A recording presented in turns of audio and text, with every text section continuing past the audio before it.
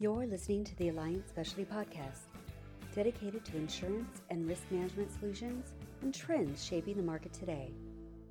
Welcome back to another Alliant Specialty Podcast. My name is Bobby Horn. I'm the practice leader here at Alliant Insurance Services within the Alliant Management Professional Solutions Group. In today's podcast, we're going to be discussing endpoint protection platforms and specifically endpoint detection response and managed detection response platforms. With us today is Michael Calley from Kroll. Michael is the Senior Vice President of Cyber Risk and Head of Solution Engineering.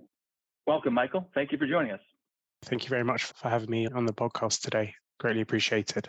Michael, can you just give us a little bit of an overview of exactly what endpoint protection platforms mean?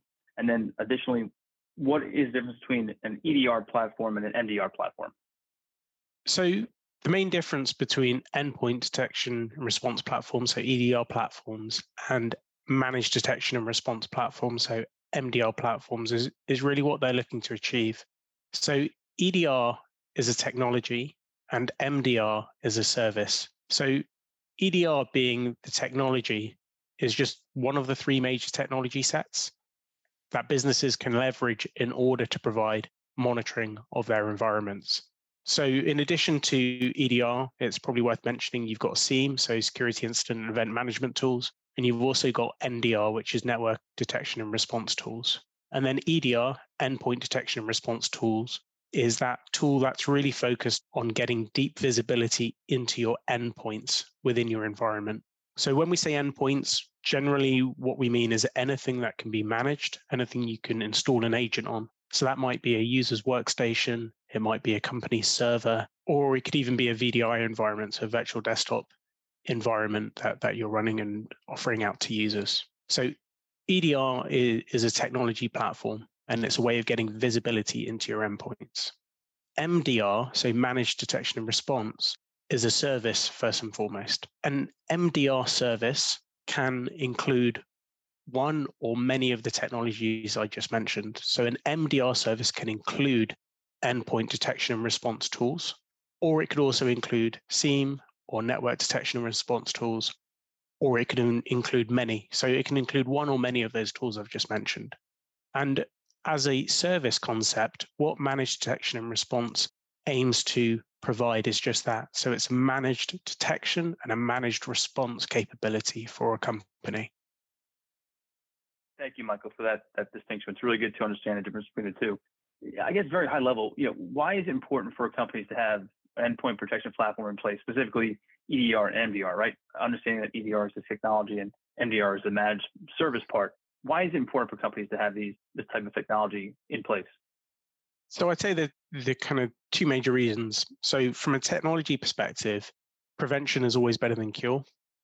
So what happens with many of the EDR tools that you'll find today, they have two core functionalities about them. So the first function is what we refer to as kind of heuristics behavior analytics.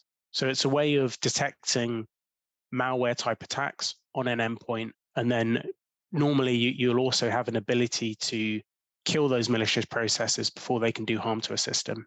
So from a technology perspective, prevention is better than cure, right? If you can have safeguards in place to stop malicious activity happening on an endpoint in the first place, before an attacker can get a foothold, before they can exfiltrate data, then it's better to prevent than it is to cure. And then from a cure perspective, another core functionality that EDR tools typically provide is the response capabilities. So this is doing things like forensics investigation on an affected endpoint, killing malicious processes, banning hashes, which effectively means banning an application or a malicious application from running on any endpoint that's covered, and then taking other types of activity like isolation of endpoints from the network. So an infected system can't go and infect systems on the same network as itself. That's great. That's good stuff. In your experience, and not to put you on the spot, how often are you seeing clients that don't have EDR or MDR in place compared to those that do? Is obviously, I would have to imagine that those companies that don't have it are much more dire straits than those that do with respect to ransomware. Yeah, that's a really great question. So yeah, specifically when it comes to ransomware, which is the type of attack that affects the endpoints, then really where we see companies suffer the most is those companies that don't already have tools in place or platforms in place to protect them, right? So some clients or some companies that we work with just are unaware that this tool set's out there, that it's a feature they can leverage. And when it comes to kind of bang for buck or value of investment, it really does represent a great value investment for companies. And then we also meet other more mature companies who have sadly been breached despite having EDR tools. And more often than not, the reason that that's happened is because they have an ineffective rollout of that EDR tool. So just to give a bit of flavor for that, what I mean is companies sadly recognize the need for EDR. They see the value in it. They procure EDR for the company, but then for whatever reason, they don't manage to roll it out to all of their endpoints, or they roll it out in just detection mode rather than prevention mode. And then they just become aware that they've been breached without actually preventing it in the first place. Or sadly, sometimes companies that do roll it out, it provides the protections, but they don't actually have the skill set or the teams in the back end of the organization to actually support the running and maintenance of those tools. And that, I guess, relates to one of the questions you asked earlier around MDR and where's the value in that.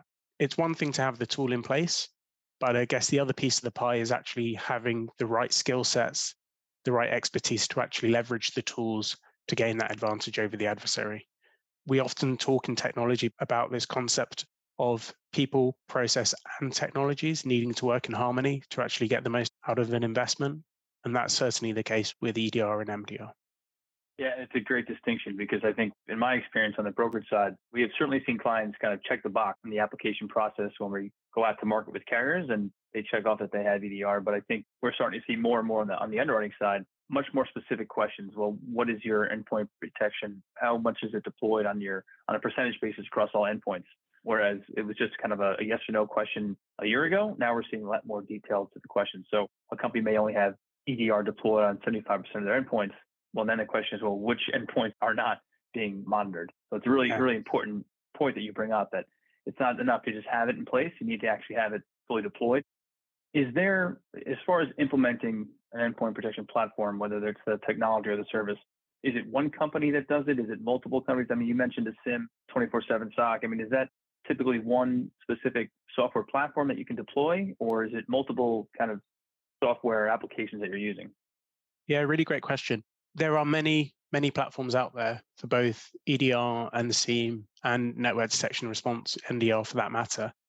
And, as a company, Kroll leverage many different platforms, right? So we have multiple different EDR tools that we'll use. We have multiple different SIEM tools that we'll use. And the lengthy answer, well, the short answer to the lengthy answer is that there is no one perfect fit. There are some major players, major vendors in the EDR space and in the SIEM space. And there's obviously front runners who, are recognized by your analysts like Gartner, like Forrester, as being leaders of the pack.